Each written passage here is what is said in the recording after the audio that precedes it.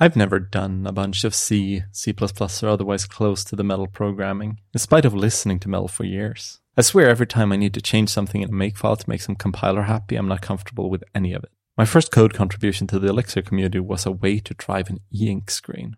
This was not some genius move on my part. I think I can explain the path, and in that way enable others to do the exact same thing and suddenly feel like there's a whole new world of possibilities that has opened.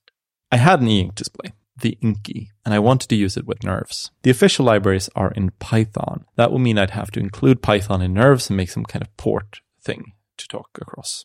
It wouldn't be very nice. So I looked at the code. Python was what I did before Elixir, actually.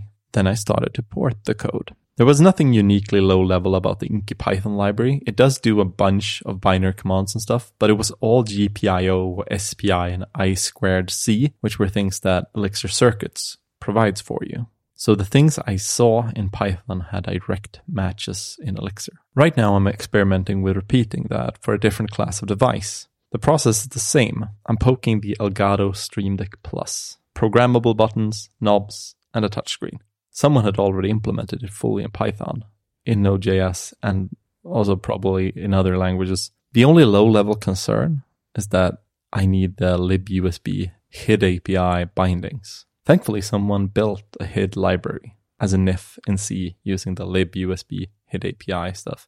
And they built it for Elixir. And it works fine on my Linux box so far, not so fine on my Mac, which is a later problem. This meant I could mostly port code from Python to Elixir again. This means reading a fair bit of code and writing a decent bunch of it, but it doesn't mean a whole lot of invention.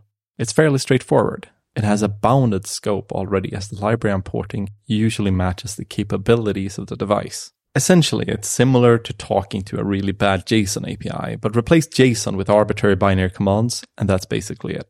Inky was actually more complex than a raw USB HID device in terms of how I had to actually treat the device. What I'm saying is, if you know a language well enough to write code in it, and you know another language well enough to read it, you can port between them. And if you can port code and have enough budget to get the hardware, you can probably do this first step into hardware programming. I've gotten a lot less nervous about working with binary from this type of work. Further, that was reinforced by building the ID3 library for the changelog.